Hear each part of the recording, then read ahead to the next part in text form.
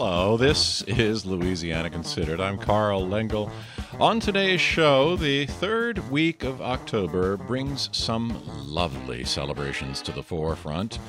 Today is actually National, are you ready for this? Chicken and Waffles Day. I can't imagine why anyone would wait to celebrate this particular dish on one day out of the year.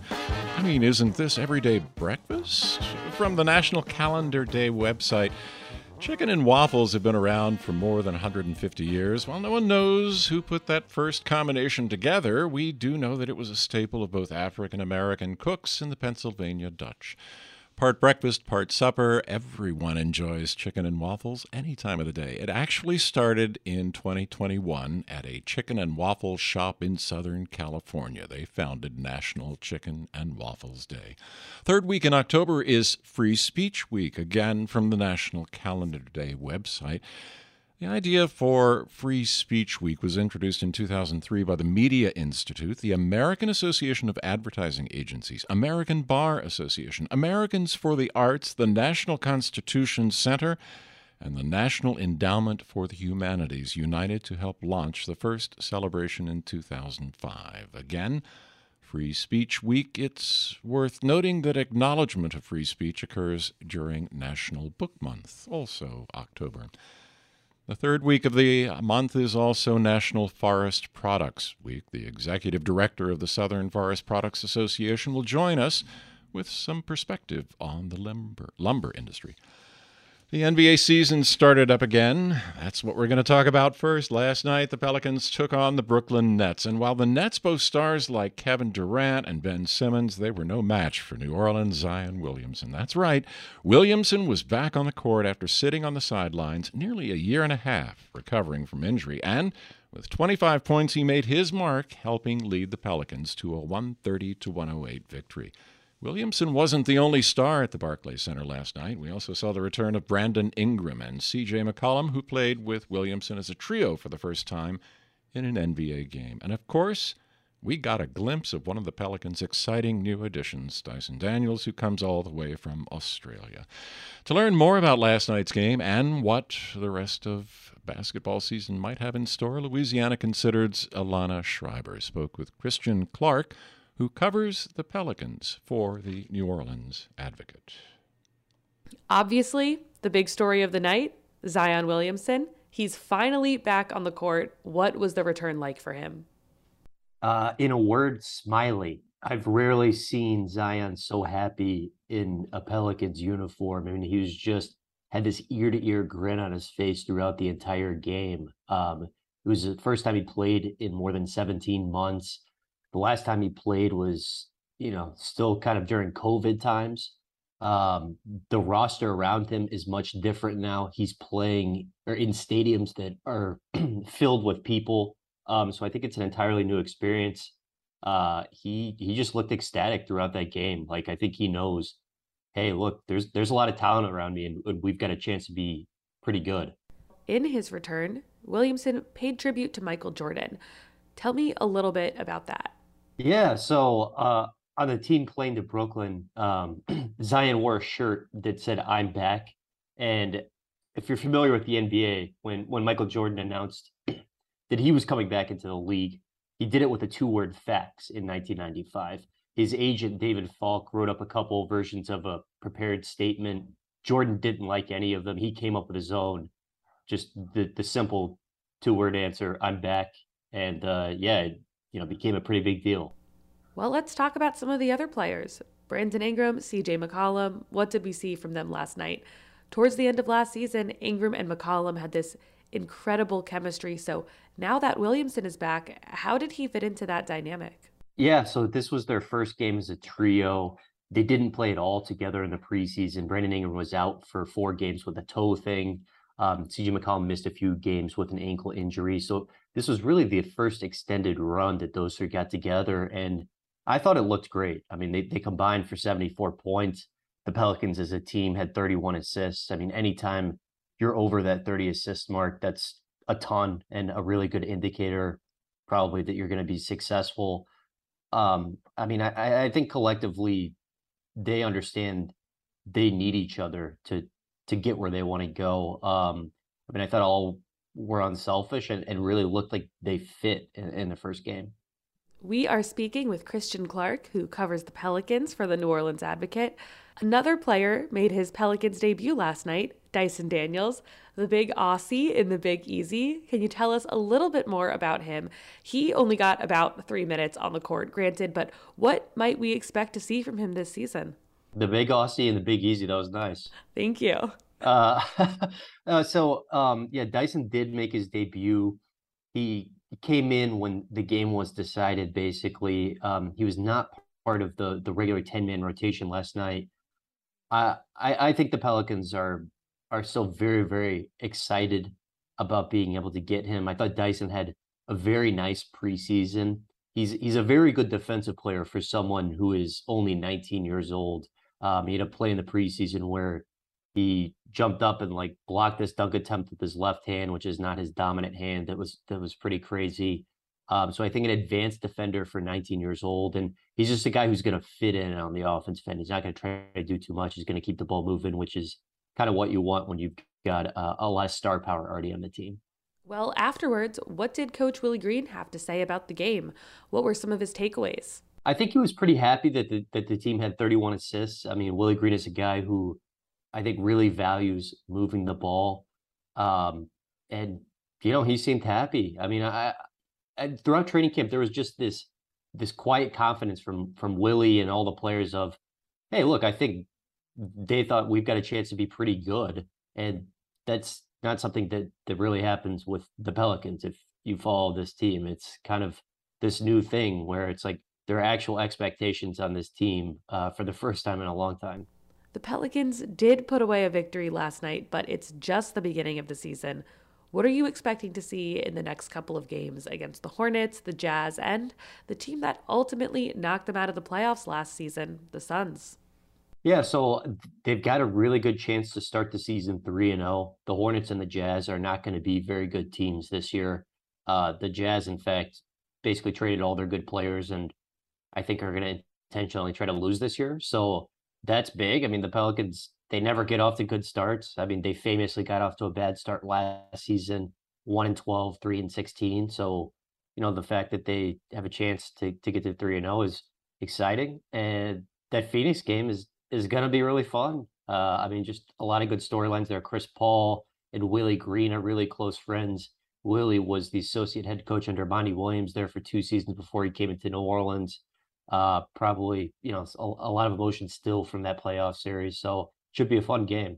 Well, the Pelicans' first home game will take place tomorrow. Zion Williamson back at the Smoothie King Center playing for the first time in almost a year and a half. What are you expecting from the fans? Oh man, there was a lot of energy in the building in the open practice and the one preseason game the Pelicans held inside Smoothie King Center. It's different. I mean, I'm expecting a lot of energy, and you usually don't get that until after football season is over. I mean, I think there's a chance that happens right away this year while football season is going on because of what the Pels did last year. So that part of it's exciting to me. I mean, I'm used to not a lot of eyeballs on the team, until February or whatever. So this might be a new thing for me too. That sounds pretty exciting. Christian Clark covers the Pelicans for the New Orleans Advocate. Thanks for being here today. Yeah, thanks for having me. That was Louisiana Considered's executive producer, Alana Schreiber. Take flight, Pelicans, take flight. Take flight, Pelicans, take flight. Take flight, Pelicans, take flight. Take flight, Pelicans, take flight. Take flight, Pelicans, take flight. Take flight, Pelicans, take flight. Take flight, Pelicans, take flight. Take flight, Pelicans, take flight. This is Louisiana Considered on WWNO and WRKF. I'm Carl Lengel, your host. Just last week, Monday the 10th to be exact, our broadcast stations aired a news item on non-farm jobs in Louisiana. Here's that story to refresh your memory a little.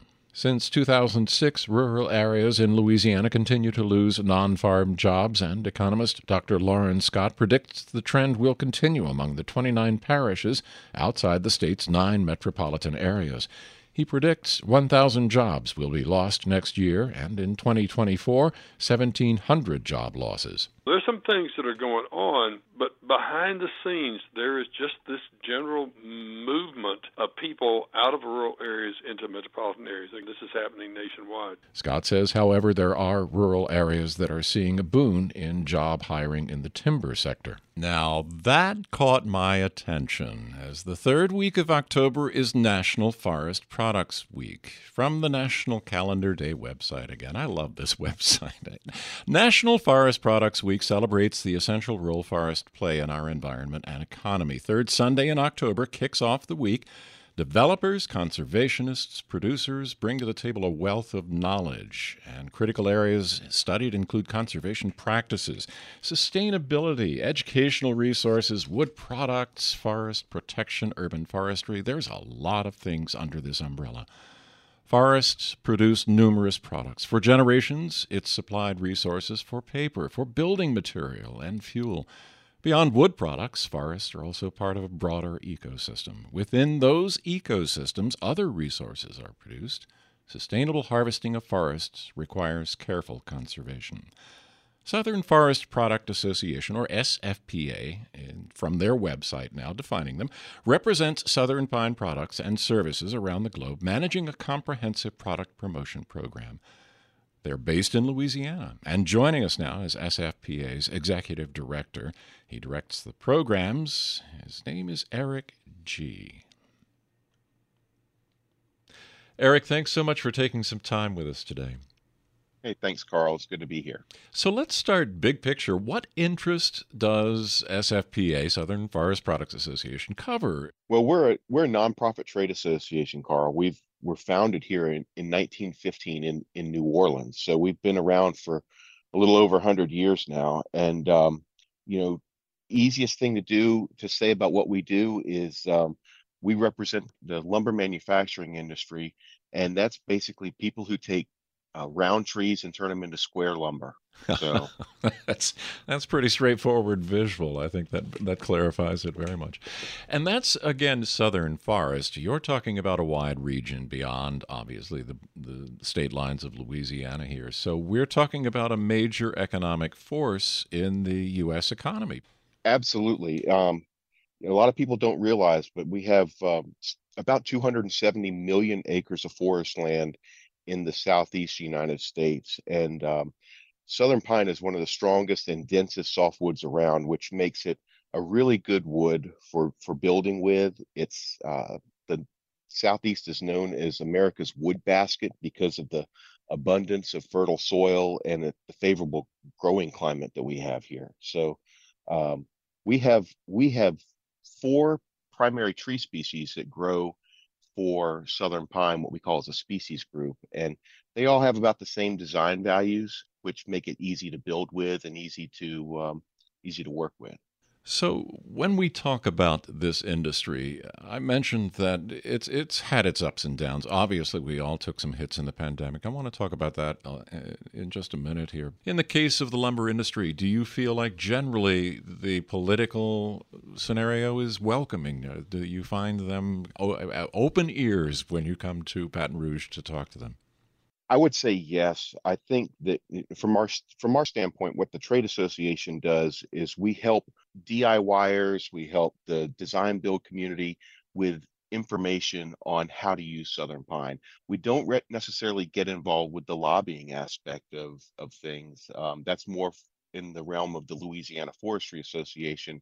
But I can tell you that, the forestry community is just a down to earth, roots in the ground type of community. They're just really the heart and soul of Louisiana, and they're really good folks to get along with. And I think that the folks that are boots on the ground, the guys working in the mills, the people that these mills employ, the communities that they support, it's not lost on the legislators in Baton Rouge and on the local level and in Baton Rouge. And the state Commissioner of Agriculture, Mike Strain, is a huge supporter of forestry. So let's talk about the pandemic. How did Louisiana's lumber industry do? Early on, Carl, it was just like every other industry. Supply shortages, access to labor, transportation, all these bottlenecks occurred. And not just, you think about the whole supply chain, what it takes to get a tree from the woods to the mill and through the mill and from the mill to the Home Depot or the Lowe's to the retailer, and then finding somebody to use that in your project.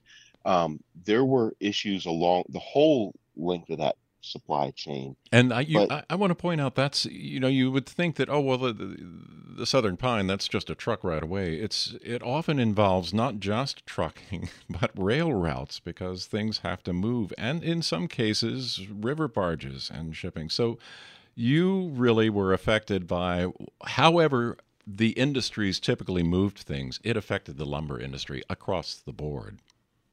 absolutely. And so it took a little bit of time to iron those things out. And while we were ironing all that out, everybody was staying at home during the pandemic and decided that they wanted to put a deck on the back of their house and or wanted to do with a project that they've been holding up to do for a while and I got the time. created.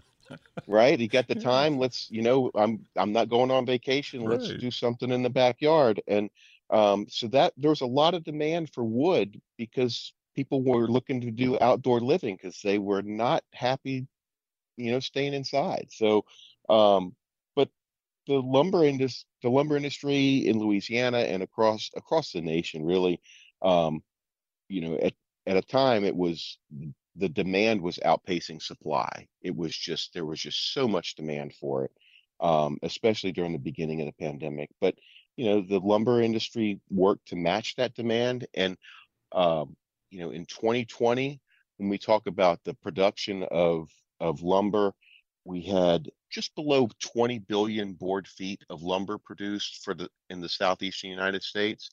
Um, that increased to in 2021 to just slightly under 21 billion board feet. So it was about a 5% increase year over year. And during the pandemic, so a lot of people think that we we weren't producing lumber or that lumber was curtailed. And in some cases it was, but production ramped back up and matched the demand as best as it could. And we're on track for another record year this year in lumber production. And So to your credit, everything that we just talked about, most of business right now is feeling very threatened because either recession, inflation, there is some sort of external pressure, and they're starting to pull back a little bit, a lot of businesses. But as we noted in the introduction here, the lumber industry seems pretty healthy. You're hiring. How is that shaping what you're doing right now? And do you feel like it's going to continue through the future? it's important to note that the lumber industry has been around since the foundation of our country. Our country in Jamestown used trees to build homes out of. Uh, One of the reasons we separated from Britain was because they wanted to use our trees to build tall sailing ships for their fleets. Um, so that was a little known thing. It just wasn't the Boston Tea Party, but we're a long-standing industry in America, and our roots run deep here, and this is a long-term investment. The companies that are investing in Louisiana and in the South are here because number one, we have an abundant resource that we're not running out of. We grow 50% more wood than we use annually. So we have more trees now, and I mean, than we really know what to do with. So companies are investing in a long-term relationships with landowners and businesses in Louisiana, all throughout the Southeast, because of our abundant fiber that's sustainable, renewable. And in this day and age, when everybody's talking about climate smart solutions, and you can't get any more climate smart than growing wood, because if we go back to when we were in school and took biology and we learned about photosynthesis, All you need is sunlight, water, and air, and and nutrients, and you've got these machines called trees that are sucking carbon dioxide out of the air and making oxygen and carbon. They've So, been part of that process that we've recently discovered called recycling since the beginning of time. Eric, this has been a pleasure and very informative. Thanks so much for taking some time with us today. hey, you're welcome anytime.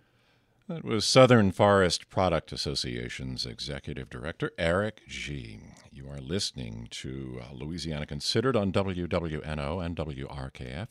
The third week of October is National Forest Products Week. Other goods that come from the forest include the fruits and nuts the trees produced, fungi, herbs, medicines. The dates started, this celebration started September 13th. 1960, President Dwight D. Eisenhower signed the proclamation September 15th, and since then, each sitting president has honored that holiday. I love God, I'm a fellow man. Take a wife and make a stand. Be the givenest guy I can be. And when I get back to this neighborhood, there'd be a gigantic pile of wood. And I'd say, what's this I see? And you tell me, that's all the lumber. Oh, that's your lumber. That's all the lumber you sent. Looks like the builder, man, he's got your number. That's all the lumber you sent. That's all the lumber. Oh, that's your lumber. That's all the lumber you sent. Looks like the builder, man, he's got your number. That's all the lumber you sent.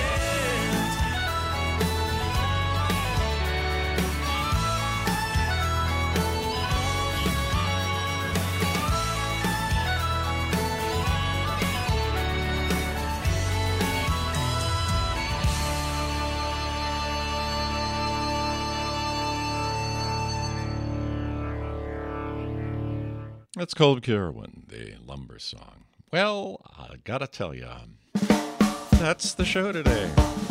I'm Carl Lengel. This has been Louisiana Considered. Thanks to our guest, Eric G. of Southern Forest Products Association, and to Christian Clark, Pelicans reporter for the New Orleans Advocate.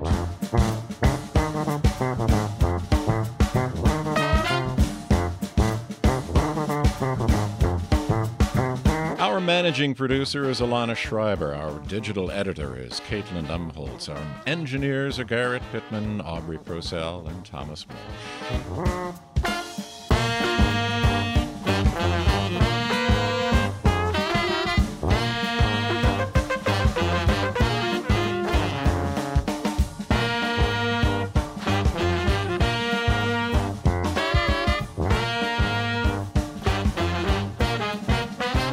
You can listen to Louisiana Considered Monday through Friday at 12 noon and 7:30 in the evening. It's also available on Spotify, Google Play, and wherever you get your podcasts.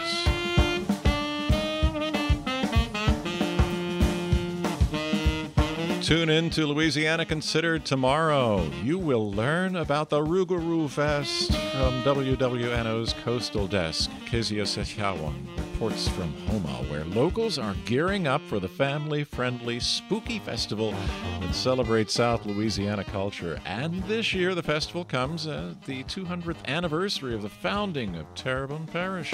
That's right, this year's Rougarou is a bicentennial celebration. Major support for Louisiana Considered is provided by Rouse's Markets, a Louisiana shopping experience with additional support from Southern Strategy Group.